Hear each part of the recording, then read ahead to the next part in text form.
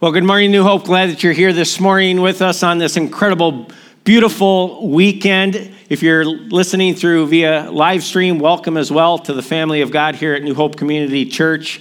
I just want to pause and reiterate a little bit of what Pastor John said about your generosity. I just want you to recognize that as you look at people in front of you or behind you, to the right and to the left of you, as you see children running our halls here at New Hope Community Church, as you go out into a parking lot that is full, recognize that your financial investment is transforming lives. Your financial investment is bringing people into relationship with Jesus Christ that is changing the trajectory of their eternity. And so your giving matters. And so I want to encourage you to continue in that. The end of our fiscal year is July 1, and so we have one more month here as we pursue budget and that, and we're already setting budget for next year. And then two, we know that in Minnesota, especially with a brutal winter and spring, we are nomadic people. So I really encourage you to consider strongly your online giving where it's just continual, automated giving. And it's safe, it's convenient, and it's easy to set up, and you can tweak it anytime you want.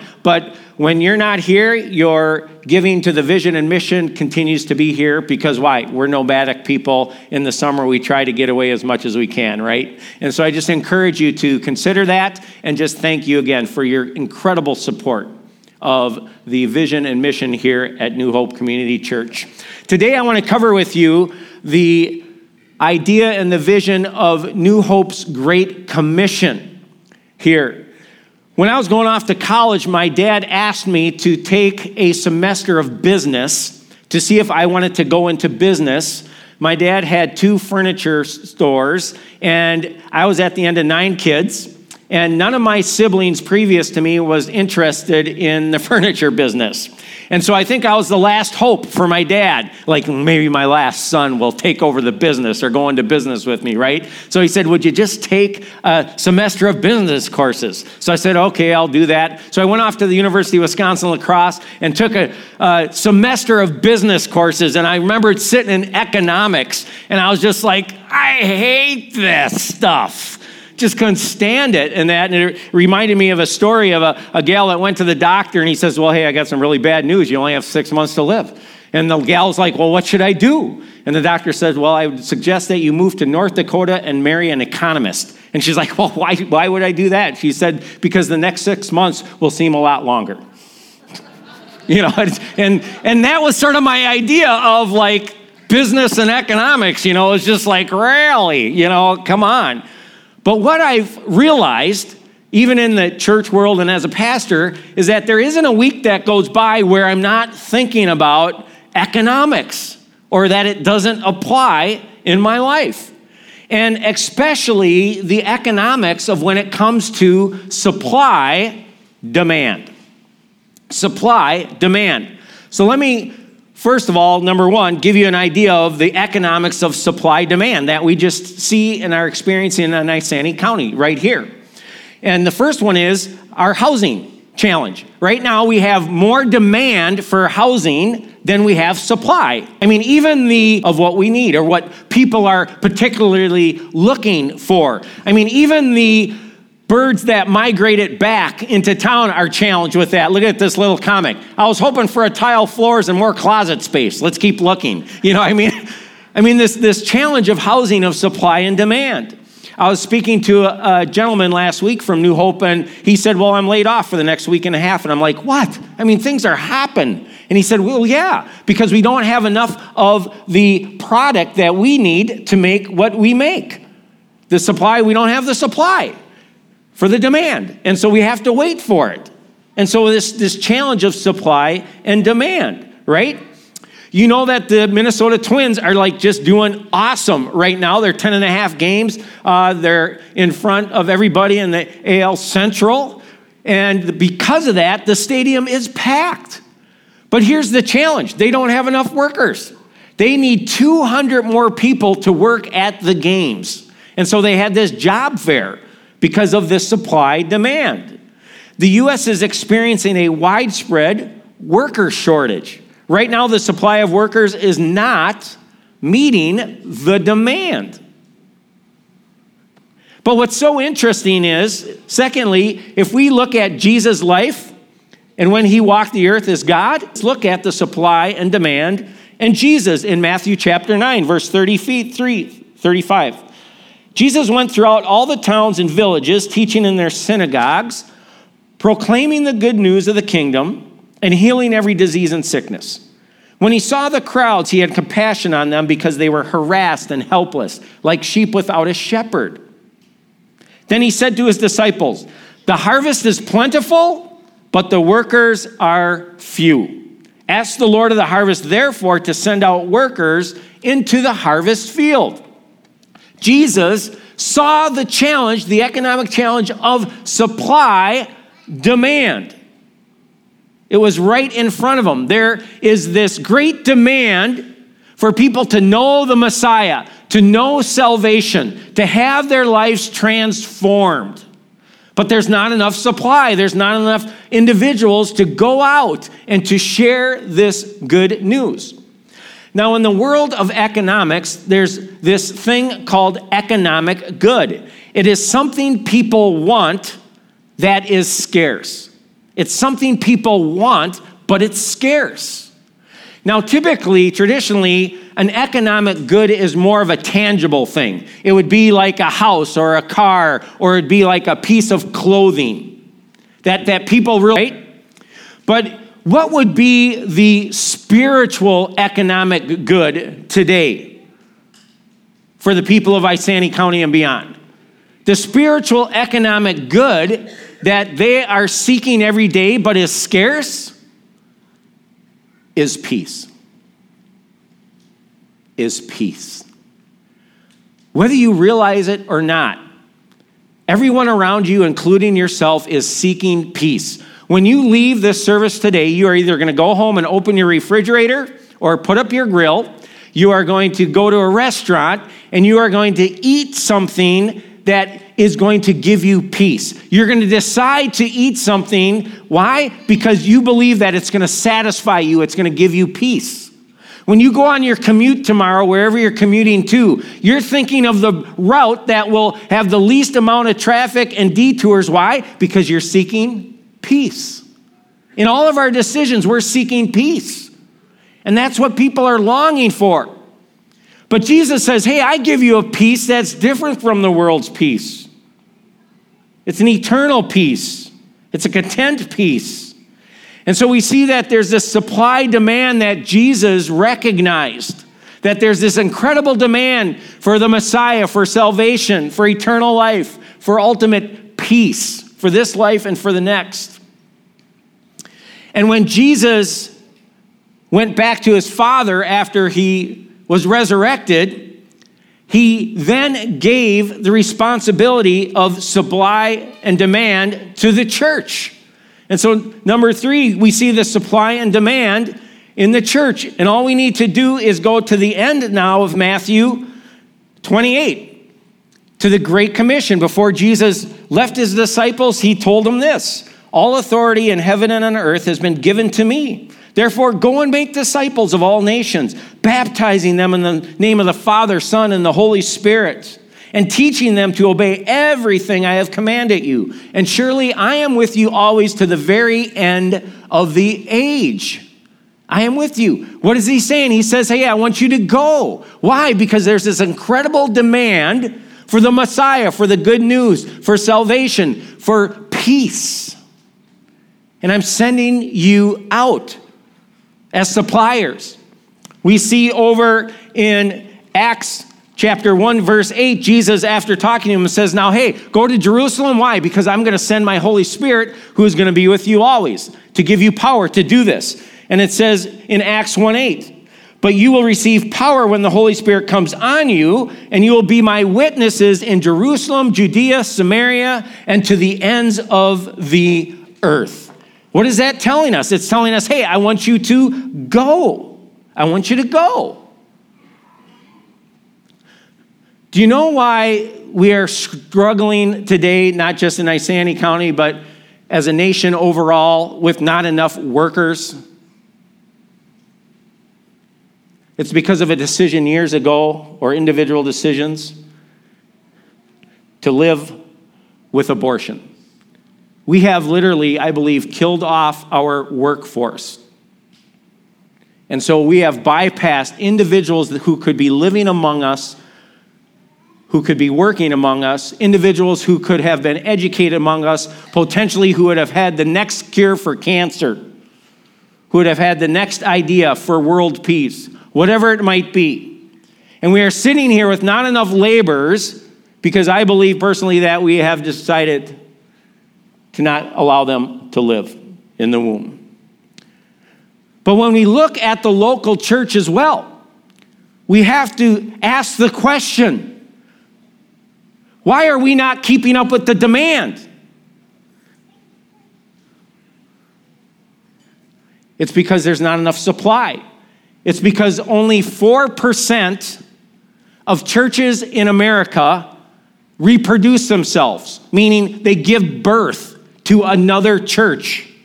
Only 4%. And so the demand is greater than the supply. I mean, if you look back to when we moved to Isanti County in 92, there were 26,000 people. 2019, there are now 39,000 people. Within that span, there have been 3 churches that have been started in Isanti County, but there's also have been 3 churches that have been closed in Isanti County. And so that's sort of a wash. And so for all those thousands of more people, there has not been another church established to reach them, to pursue them, to go after them. And so we have this challenge. And God saw and experienced this challenge all the way back in Acts. In Acts 1:8, what did he tell the people? He said, hey, I'm going to give you my Holy Spirit. It's going to give you power greater than yours. What? To go and be witnesses in Jerusalem, Judea, then Samaria, then to the ends of the earth. And what we find as we read in the book of Acts is that by chapter 8, everybody is still in Jerusalem. Everybody. No one's left yet. And so what does God do in chapter 7 to get them out of town? In chapter 7, we see that Stephen, who is a follower of Jesus, who gives witness to him, is stoned to death. And because of that, great persecution went throughout the church, and people were starting to run for their lives. But what did it do to the supply and demand? In Acts 8:1, I find it interesting that in Acts 1:8, this is what we're supposed to do. And then in Acts 8:1, reversal of the numbers, this is finally what happens. On that day, a great persecution broke out against the church in Jerusalem, and all except the apostles were scattered throughout Judea, and they got on mission what they were supposed to be doing all along. Why? Because God recognizes the demand for the Messiah, for eternal life, for people to be transformed, to people to have peace in their marriage, in their families, and in what they do for work, in their day-to-day lives, to have this peace that he provides. And so Jesus is calling out the church to go. And so what does this look like then when it comes to number 4, the supply and demand and New Hope Community Church? What does this look like for us? I think God is calling us to embrace a paradigm shift. What's a paradigm shift? A fundamental change in approach. And God's saying, hey, I want you to have a different approach as you live as Christ-following people. You see, in the past, when New Hope Community Church was established and when we had our vision of building this building, our vision was that, hey, we are going to build this building, and what we are in right now is just phase 1. There is a whole phase 2 yet to be built. But our vision was that, hey, we are going to build a building, and we are going to invite people to come to us, to travel to us. But as we make our plans, God will redirect our steps at times. And he's saying, listen, I've called you to go. And I'm calling you to go where the people are coming from. And so I'm calling you to go out and to start other churches, not to just hunker down and say, hey, you come to us. But he's calling us to go out. And so there's this paradigm shift of sitting here and to going out. And that's why we're now down in Isani. That's why in this fall, we are going to be up in Bram. And it was interesting. I was visiting with a couple from New Hope who lives up in Mora in Kanabec County. And I was sitting across from them at their farm, and they looked me in the eyes, and they said, Bill, we live in Mora. We live in Kanabec County. Do you think that you could have your beyond be bigger? Do you think your beyond could be bigger for people like us who live out here? And what he meant was on our shirts and our cards, our visuals, he's saying, you know what? It's for Isani County, woo, big and that, and then there's this little beyond. We're the beyond people. Could it be bigger? We want it to be bigger. And I found it interesting as we meet together on Tuesday morning, 6:30 to 7:30. Everybody's welcome. We meet in our prayer room here to pray over our county and that God would bring revival and reach more people and bless the businesses, the schools, everything and that. And as I pray, and I'm praying for God, reach Isani County and beyond and that, the people who represent the other counties in the room, then they chime in, yeah, Kanabec County, or yeah, Pine County, God, come on, bring it on in Pine County and that. And they're almost offended that I just say beyond, because they're like, hey, could the beyond be bigger? Could it be bigger? Because that's us. And I'm like, yeah, I think God's calling us to more, to this bigger vision.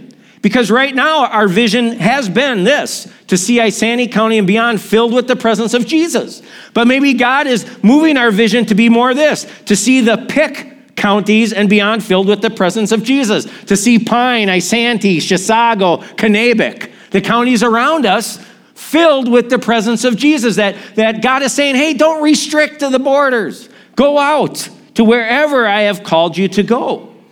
And the way we get there is through our mission by developing passionate followers of Jesus Christ. And how do we get there? Well, Pastor John talked about that. It's the 4 pathways to growing in maturity, and by that, then God sends us out.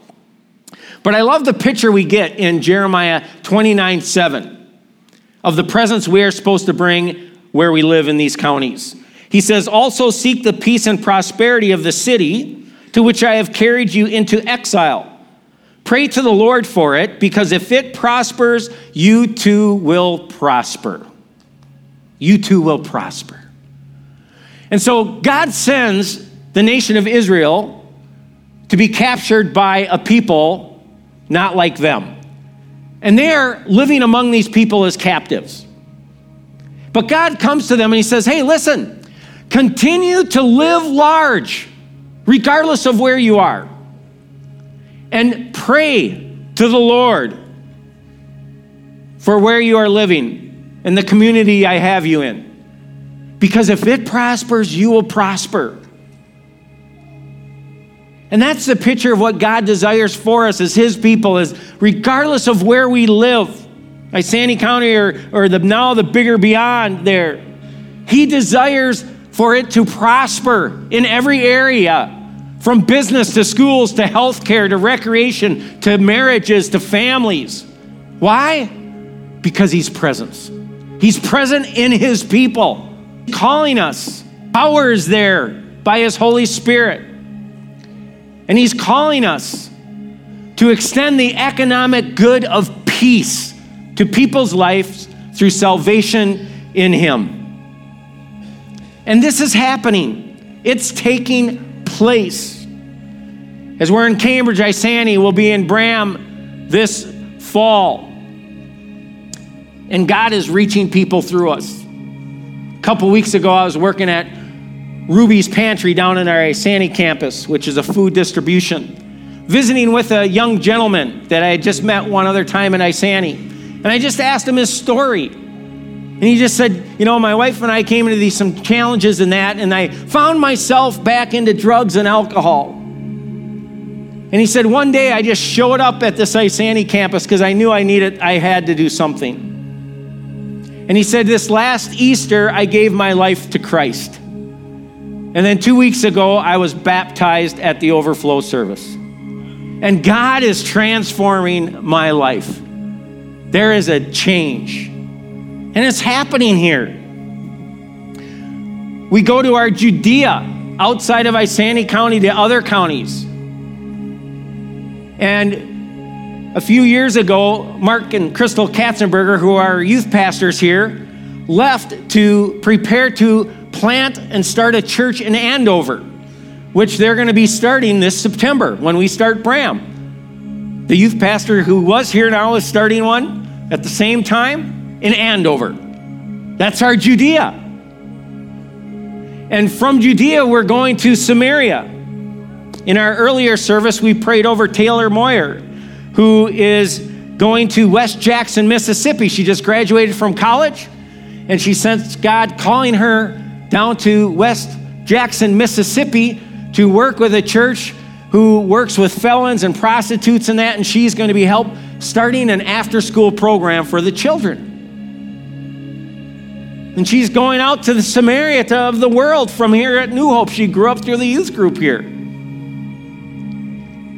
You know, and this morning we have with us Yimmy and Chelsea, and I'd like to invite them up right now, and I think they may have their children with them, but they have been involved in New Hope here, and Chelsea has helped in the past on the worship team and that, but they are going to be leaving this week as well. And they're going to be going to Nicaragua. They've been preparing for this for a while now.